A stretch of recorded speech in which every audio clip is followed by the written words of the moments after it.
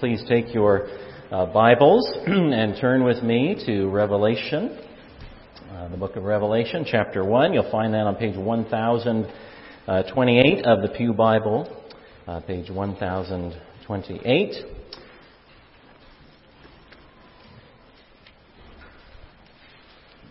Revelation chapter 1. Hear now the word of the Lord as it comes to us today. The revelation of Jesus Christ, which God gave him to show to his servants the things that must soon take place. He made it known by sending his angel to his servant John, who bore witness to the word of God and to the testimony of Jesus Christ, even to all that he saw. Blessed is the one who reads aloud the words of this prophecy, and blessed are those who hear and who keep what is written in it, for the time is near. John, to the 7 churches that are in Asia, grace to you and peace from him who is, and who was, and who is to come, and from the 7 spirits who are before his throne, and from Jesus Christ, the faithful witness, the firstborn of the dead, and the ruler of kings on earth. To him who loves us and has freed us from our sins by his blood, and made us a kingdom, priests to his God and Father. To him be glory and dominion forever and ever. Amen. Behold, he's coming with the clouds, and every eye will see him, even those who pierced him, and all tribes of the earth will wail on account of him. Even so. Amen. I am the Alpha and the Omega, says the Lord God, who is and who was and who is to come, the Almighty. I, John, your brother and partner in the tribulation and the kingdom and the patient endurance that are in Jesus, was on the island called Patmos, on account of the word of God and the testimony of Jesus. I was in the Spirit on the Lord's day, and I heard behind me a loud voice like a trumpet saying, "Write what you see in a book and send it to the 7 churches, to Ephesus and to Smyrna and to Pergamum and to Thyatira and to Sardis and to Philadelphia and to Laodicea." And then I turned to see the voice that was speaking to me. And on turning, I saw 7 golden lampstands, and in the midst of the lampstands, one like a son of man, clothed with a long robe, with a golden sash around his chest.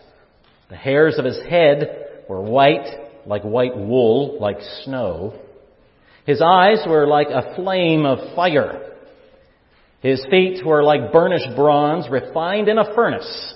And his voice was like the roar of many waters.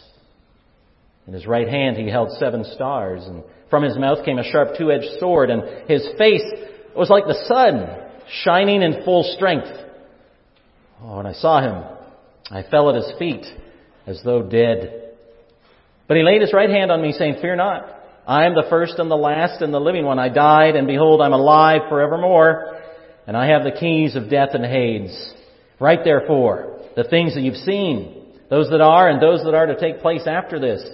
And as for the mystery of the 7 stars that you saw in my right hand and the 7 golden lampstands, the 7 stars are the angels of the 7 churches, and the 7 lampstands are the 7 churches." This is the word of the Lord. Let's pray together. Heavenly Father, we thank you that we can have this word before us this morning. We pray, Lord, that the work of your Holy Spirit, Lord, would be evident among us today, both as we seek to preach the word faithfully, and Lord, as all of us seek to hear what you have for us, that we might know you better and that we might love you more. And we pray it in Jesus' name. Amen. Well, a number of years ago, a fairly startling headline appeared on the BBC News broadcast. The headline was this: "Resurrection did not happen."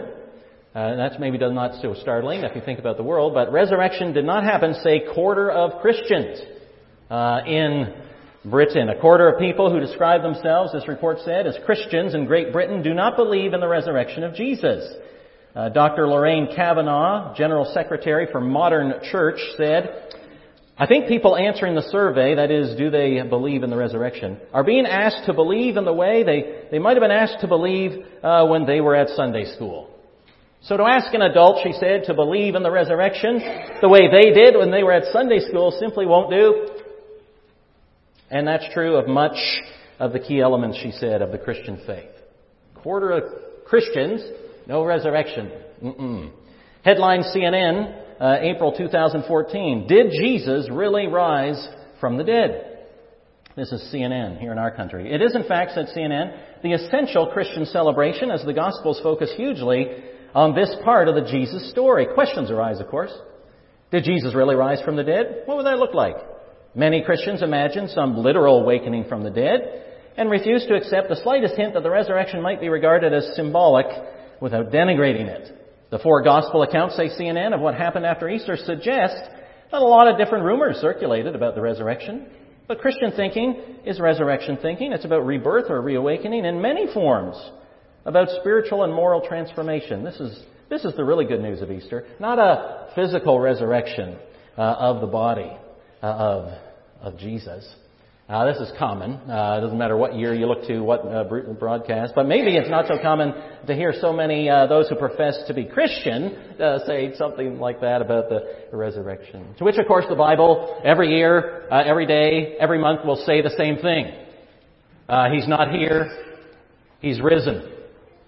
He is alive. Right? And so that will stay there. And remember last week we talked about where we stand together as a church and we stand upon the Word of God. But the resurrection of the Lord Jesus Christ and what you and I believe about it is, of course, crucial to our life together as believers. And there's a reason that we gather together on this day of the week to worship. It is the day of resurrection. Every time you come to the place of worship on the first day of the week, on the Lord's Day, you're here because you know that Jesus Christ rose from the dead on the first day of the week.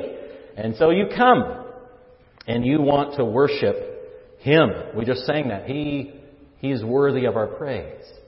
Right? He's worthy of our praise. And so we come. And now for the Apostle John, who's banished to the island of Patmos here in Revelation 1, because of his faith in Jesus, the resurrection of Jesus Christ from the dead meant everything to him, and we find out in this passage that it led John to worship.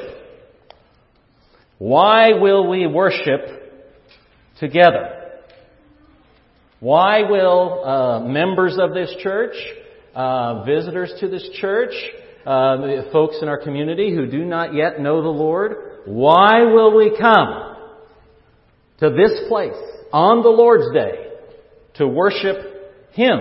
Well, we'll come because we've seen something of the resurrected Christ in all His glory. That's what we want to think about this morning. Why will we come to worship? Well, think about what John tells us here, first of all, in Revelation 1. First of all, when we think about worshiping on the day of resurrection, the resurrection of Jesus means that troubled believers can have confidence. The resurrection of Jesus means confidence for the troubled believer. Notice how the book starts. The revelation of Jesus Christ, which God gave Him to show to His servants the things that must soon take place. He made it known by sending His angel to His servant John, who bore witness to the Word of God and to the testimony of Jesus Christ, even to all that he saw. And notice what the Bible says. Blessed is the one who reads aloud the words of this prophecy, and blessed are those who hear and who keep what is written in it, for the time is near. This is the revelation of Jesus Christ. The word revelation means apocalyptos in Greek, or the unveiling, the disclosing something that is not hidden. And so this is the revealing, the Bible says, of Jesus Christ. It could be Jesus is the object here. That is, everything in the book of Revelation is about Jesus Christ. Or it could be the revelation of Jesus Christ. That is, He is the subject here. He is the one who is, through whom this revelation comes. But either way, the Bible's saying here that this book of Revelation is all about Jesus. But notice right at the beginning here this wonderful promise of blessing in verse 3. Blessed is the one who reads aloud the words of this prophecy. Letters in the New Testament would go to local churches, and someone would read that letter to the congregation. And here, John says, blessed are those also who hear and keep. The word keep there means to heed or to take to heart what is written. Now that's important right as we start into this chapter. The Bible's saying here that this is not a book. The book of Revelation is not a book, as one person put it, the book of Revelation is not a book to tickle our fancy. But it's meant, as it says here in the beginning, it's meant to take to heart, to read it, to hear it, and to keep it, and to have it sink down into our bones. You know, the book of Revelation, the revelation of Jesus, holds great blessing for us. It's one of the sad ironies of history that the one book of the Bible, think about this, the one book of the Bible which begins with an explicit pronouncement and promise of great blessing. It's right here. Great blessing for reading it and hearing it and keeping it, has become the one book of the Bible that many see as too difficult or impossible to understand. Right? You've experienced that. You say, I can't, we're going to study Revelation. I can't do that. I mean, John Calvin, as we know, didn't write a commentary on that. How could I study that book? You know, it must be too grand for me. I can't get into it. And so Revelation gets this reputation of something too difficult, impossible, or so full of strange and unusual things it can't possibly be relevant to my life today, and therefore I don't even bother to read it or to take it to heart. Isn't that ironic? It's the one book of the Bible that says, read it, hear it, take it to heart. Oh, great blessing for such a one. And notice who this word is for. The Apostle John, this word is for, and all the servants of the Lord. The revelation of Jesus, which God gave him to show his servants the things that must soon take place. He made it known by sending his angel to his servant John. So it's for John and for all the servants of the Lord. That includes you and I. Look how John describes those servants down in verse 9. I, John, your brother and partner in two things, says John, the tribulation and the kingdom, and the patient endurance that are in Jesus while he's on the island of Patmos. Two things he says he shares with the servants of God, servants and partners in tribulation, that is suffering. You read the letter of 1 Peter. You find out that if you're a Christian, Peter says, don't think it's strange, don't think something strange happening to you if you suffer for speaking out for Jesus at school, or if you speak out for Jesus in your workplace. Don't think that's strange. That's part and parcel of what it means to be a Christian, that there's going to be opposition. So there's suffering. John's a partner in that, tribulation, but also partners in the kingdom. So yes, there's suffering, but John also knows, as Colossians 1 says, that Christians are those who have been transferred out of the dominion of darkness, transferred into the kingdom of His Son. And so we are brought into the reign and rule of King Jesus, even though we suffer. Now this calls for patient endurance, right? This is what John is talking about. So as he writes this letter, given the words by the Spirit, he's writing to a people who are both in the kingdom of God, they are believers in the Lord Jesus Christ, but they are also suffering and persecuted for their faith, even as John is right now on the island of Patmos. So that's the context. What's the encouragement for those who are troubled believers? Well, John begins the letter to these, people in the kingdom, but yet suffering, persecuted for their faith, struggling in the Christian faith. How does he begin the letter? By encouraging the churches to take confidence in the resurrected Lord. Notice what he says. John, to the 7 churches that are in Asia, grace to you and peace from who? From Him who is and who was and who is to come. From the 7 spirits who are before His throne. Look up, he's saying. And from Jesus Christ, the faithful witness, firstborn of the dead, the ruler of the kings on earth. To Him who loves us, has freed us from our sins by His blood and made us a kingdom, priests to His God and Father. To Him be glory and dominion forever and ever. Amen. And so there's blessing here for reading, for hearing, for keeping this book. And to troubled believers, the first word that is sent to them is look up at the resurrected Lord. Find confidence in your life because of who God is, who the Spirit is, and especially here, who the Lord Jesus Christ is Himself. He's the faithful witness, verse 5. That is, He's the faithful witness to the Word of God. Jesus comes, speaks only truth. testifies to the truth of who God is, who He is. He's the firstborn of the dead. That is, His resurrection is the foundation, the pattern for the promised resurrection of believers. Firstborn here means unique status and dignity. In the Old Testament, Israel is called the firstborn of the Lord. Jesus is the chief. He is highest in honor and rank, and He has been raised, firstborn of many, many brothers. And so John says, we celebrate that He's freed us from our sins by His blood. He's made us a kingdom, priests to His God and Father. We are His servants, citizens of the kingdom. Jesus is the King, to whom belongs all glory and dominion and power and authority forever. So that's the first thing John communicates by the Spirit. To troubled believers, we can have confidence because we see the resurrected, glorified Savior. Freed us from our sins, and now He's raised. And He has all dominion and power and authority. So if you're struggling, suffering, persecuted, fearful, if you're doubtful, or as John was, banished, exiled, imprisoned for your faith in Jesus, the Bible says, take heart, take confidence now in the resurrected and reigning Lord. First point really is this. When you take confidence in the resurrected Lord, you can never praise Him too much. Did you know that? You can never praise Jesus too much.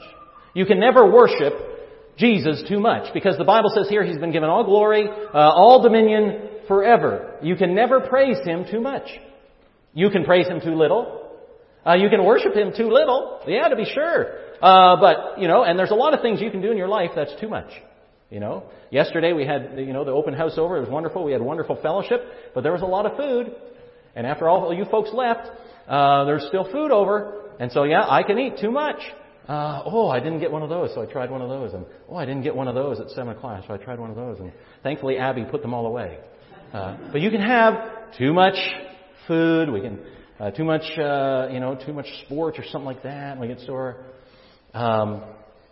Never too much praise. Ever. The resurrection of Jesus means confidence for the troubled believer. It also means my time is in His hands. Now, this is really interesting here in Revelation 1. This opening couple of verses, our eyes are lifted up for troubled believers. We get our eyes set on the resurrected Savior, full of glory and dominion. But notice also the resurrection of Jesus means my time is in His hands. Now, notice what happens here in verse 9. I, John, your brother and partner in the tribulation and the kingdom and the patient endurance there are in Jesus, was on the island called Patmos on account of the Word of God and the testimony of Jesus. I was in the Spirit on the Lord's Day. The Lord's Day. And I heard behind me a loud voice like a trumpet saying, write what you see in a book, send it to the 7 churches, to Ephesus, Smyrna, Pergamum, Thyatira, Sardis, and Philadelphia, and to Laodicea. I was in the Spirit on the Lord's Day. Now, Patmos is a small island, about 30 miles southwest of Ephesus, modern-day Turkey. It was a prison island with volcanic hills, 8 miles long, apparently 4 miles wide. So maybe from here to Woodstown and then up to Moelker Hill, maybe 4 miles, 8 miles, something like that. So not large, but that's where he was. He was in the Spirit. That is, the Holy Spirit was uniquely revealing to the Apostle John these revelations to be passed on to the churches in the Spirit, says John, on the Lord's Day. Now, this is really interesting. The Lord's Day, or the day of the Lord, the day belonging to the Lord. This is the only reference to the Lord's Day in the New Testament. But what it tells us is hugely significant. The church father, Clement of Alexandria, wrote this in the 2nd century. A true Christian, according to the commands of the gospel, observes the Lord's Day by casting out all bad thoughts and cherishing all goodness, honoring the resurrection of the Lord, which took place on that day. That's what a Christian does. On the Lord's Day, honoring the Lord, casting out all bad thoughts, All good thoughts of Christ and His glory and dominion filling the mind and honoring the Savior, the Lord's Day, the day of the Lord. It's the day of resurrection. That's why it's called the Lord's Day. It belongs to Him. So here in Revelation 1:10, this is a clear indication that before the canon of Scripture is closed, before new Scripture ends being given, before the Holy Spirit has given all the words that are going to be written for us to have, before that happens, there was already a consciousness within the New Testament church that there was a particular day of the week which, like the Old Testament Sabbath, was holy to the Lord. Just like we have the Lord's Supper. It belongs to Him. No one would ever think of saying, well, yeah, I know the Lord has given us the Lord's Supper, but I think I'll mix it up a bit. I'm not so sure that... No one would do that. It's the Lord's Supper. We treat it with care. And there's something called the Lord's Day. It's a day holy to the Lord. In Isaiah 58, it's called My Holy Day. And this day of the week, the Lord's Day, in which John is in the Spirit receiving this revelation for us of the resurrected Christ, was the day of Christ's resurrection. Matthew, Mark, Luke, and John all speak together of the resurrection of Jesus toward the dawn of the first day of the week. This is when the early church gathered. We read about it in the New Testament. Our confession of faith, the Westminster Confession, says this, that God's appointed Sabbath day of rest and worship from the beginning of the world to the resurrection of Christ was the last day of the week. And from the resurrection of Christ was changed into the first day of the week, which in Scripture is called the Lord's Day, and to be continued to the end of the world as the Christian Sabbath. This is the day on which John receives this revelation of the wonder and the glory of the Lord Jesus Christ. Now this is pretty amazing because this tells us that for John and for the New Testament Christians, there was this consciousness that their week, their time was managed or organized by the Lord. That their week would begin remembering the resurrection of Jesus Christ, and then they would go out forth from that day to live for the resurrected Christ. You see that? How in the Old Testament, the Sabbath was the last day of the week because all the Old Testament prophecies and so forth is all pointing ahead to a rest and a salvation, redemption that was to come. Looking forward to that rest. Jesus comes, dies for our sin, rises from the dead on the third day. And on that third day is the first day of the week. They gather, they worship, they celebrate new life in Christ. And then they go out to serve Him through the rest of the week. And from the resurrection forward, that is the day. That is the Lord's holy day. Now why is that important? Well, because, it's important every time you look at a calendar. I remember when we moved to New Zealand for the first time many years ago and bought a calendar at the grocery store or at a dollar store or something or other, and I said, what's wrong with this calendar? And I'm looking at this calendar, and instead of having Sunday on the left side of the calendar, it had Sunday on the right side of the calendar. You ever seen one of those calendars?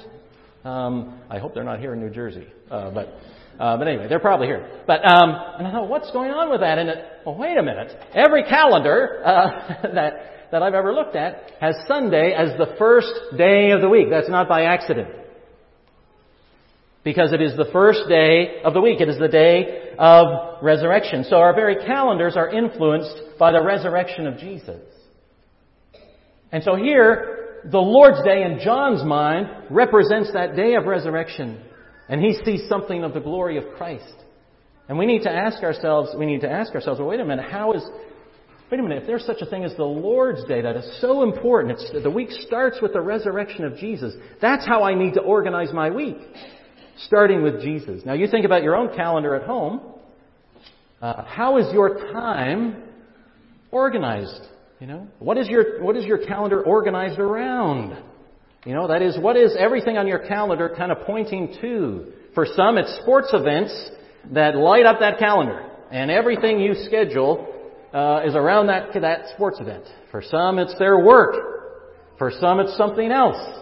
But all of us have a calendar in our minds and hearts around which our life truly organizes. It sets the pattern for our life. And here in the Bible, in the book of Revelation, as John receives this picture of the glory of Christ, he receives it on the Lord's day. The Lord is saying, your time belongs to me. The resurrection of Jesus is meant to set the pattern for your life, the pattern for your living, so that simply, friends, every week you begin with the Lord. Every week you begin celebrating. I have a crucified, as we will in the Lord's Supper, a crucified and risen Savior. And I sing His glory. And when I begin my week, that's how I begin my week. How could I begin my week without it? How could I live for Him without first meeting with Him to celebrate all that He has done, you see, for me? The resurrection of Jesus means confidence for troubled believers. It means my time is in His hands. My whole life, the Lord's day and everything else flows from the work of Jesus. And the resurrection also means that I am overwhelmed by the majesty and the beauty of Christ. Now, this is really amazing. There's a reason that Protestants do not have typically a crucifix around their neck. A crucifix, is a depiction of the cross with a figure of Jesus still suffering. This is why the book of Revelation. This is why. Because what John heard, right, he's in the Spirit on the Lord's day, what he heard was a loud voice telling him to write. You got to write this down, and you got to get this word out to the people living in the first century. You got to get it out to us. I got to get it out to me so that I'll hear it and I'll keep it. And what John saw was this, in verse 12. Then I turned to see the voice that was speaking to me, and on turning, I saw 7 golden lampstands. And in the midst of the lampstands, one like a son of man. Now that comes right from Daniel 7, verses 13 and 14. The prophecy of one like a son of man who comes to the Ancient of Days. And the Son of Man in Daniel 7 is given a kingdom, and he's given all rule, and he's given all authority. And so John sees one like a son of man, clothed with a long robe and with a golden sash around his chest. The hairs of his head were white, purity and wisdom, like white wool, like snow, which we're going to get soon here in New Jersey, I trust. His eyes were like a flame of fire. That is, he sees, his sight burns right into us. He sees the deepest parts of us. His holiness addresses that sin deep within. Flame of fire in his feet, ready for war. Yep, ready for war. To fight battle against the evil one. His feet were like burnished bronze refined in a furnace. And his voice, says John, his voice was like the roar of many waters. Ever been to Niagara Falls? Made of the mist? Down below the falls? They try to get as close as they can. Not too close. But even as far away as they get, right?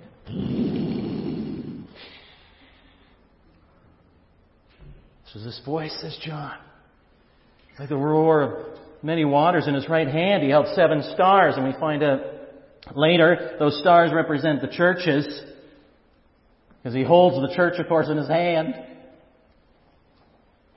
7 churches, these 7 stars. And from his mouth came a sharp 2-edged sword. He speaks the word of God.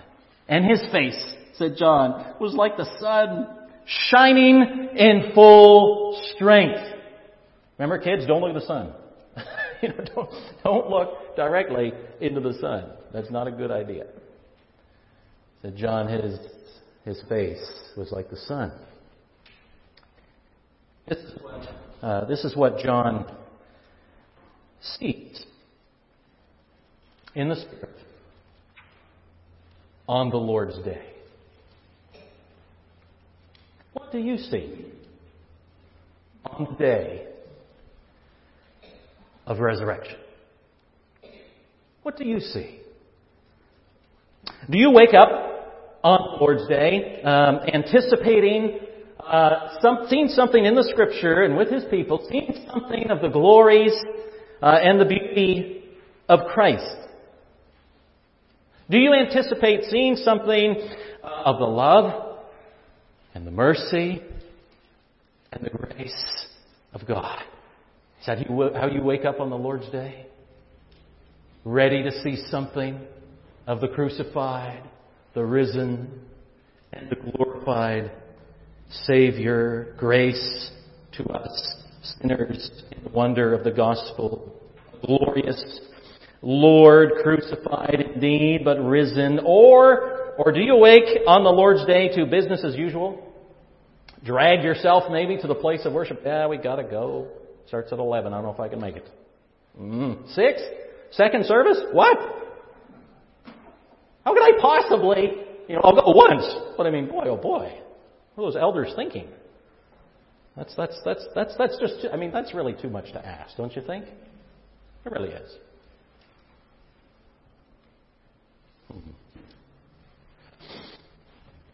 And really, even when you are here, maybe wish you were somewhere else. Oh boy. What did John see on the Lord's day? Well, on the Lord's day in the Spirit, he saw a vision, the Bible says, of the exalted Christ, the resurrection of Christ, the resurrected Christ in all his glory. The brilliant majesty of Christ's appearance, not Jesus meek and mild. Now, how does John respond? Well, let's see. Verse 7 says, when I saw Him, that is, when I saw Jesus in all His resurrected glory as the crucified and risen Savior, in my presence, when I had eyes to see, when I saw Him, I fell at His feet as though dead. Dead. Overwhelmed John is with the majesty of the risen Christ on the Lord's day. Now, why would John respond that way as though dead? Well, because John knows he's a sinner. John knows that he is full of sin, and even though he believes in the Lord, he knows he's impure and he falls into sin. And like Isaiah 6 that we talked about this morning in adult education or Sunday school, even for the believer, even for a prophet, when you see something of the glory of who God really is, doesn't matter who you are, down you go. And if you don't go down and fall before Him in worship, that means, of course, that we haven't really seen Him. Because when we see Him as He is, we will know who we are. And we will bow down, you see, and worship. When John meets the risen Christ, he falls down. This is a pattern in Scripture. When Joshua came face to face, remember this? When Joshua comes face to face with the commander of the Lord's army, the Bible says he fell on his face and worshipped. When Jesus was born, the wise men come from the east, foreigners coming to the promised Messiah. And when they come, the Bible says they fell down and worshipped Him. Several times in the book of Revelation, we read it in Revelation 5. The elders fall down and worship Him. Friends, what do you do when confronted with the resurrected Lord? Well, John says he's overwhelmed with the majesty of Jesus. When I saw Him, I fell at His feet as though dead. But He laid His right hand on me, saying, "Fear not, I'm the first and the last, and the living one. I died, and behold, I am alive forevermore. And I have the keys of death and Hades, says the resurrected Lord to the overwhelmed, fallen at His feet, as though he were dead John. The resurrected, glorified Lord says, "Fear not. Fear not. I am the living one. I have the keys of death and Hades." Jesus is saying, "I have the power of life and death." And as the Bible says elsewhere, if you have the Son, if you exercise faith in the Son, you have life. Why? Because He has the power to give life.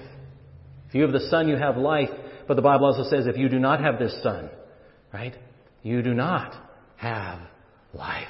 He's the one before whom we bow, who indeed has the power of life itself. This is the one we come to worship. So just in closing, the resurrection means confidence for the troubled believer. It means my times are in His hand, in the Spirit on the Lord's day. And it means I'm overwhelmed by the majesty and beauty of Christ on this, the day of resurrection. And so the point, friends, is this, that John was then compelled to worship because he had seen the Lord. Are you? Are you compelled? That is, to worship.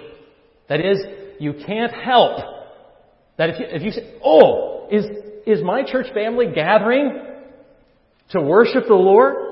How can I not be there to join my brothers and sisters to worship the glorified and the resurrected Lord?" John was compelled to worship. And he just came.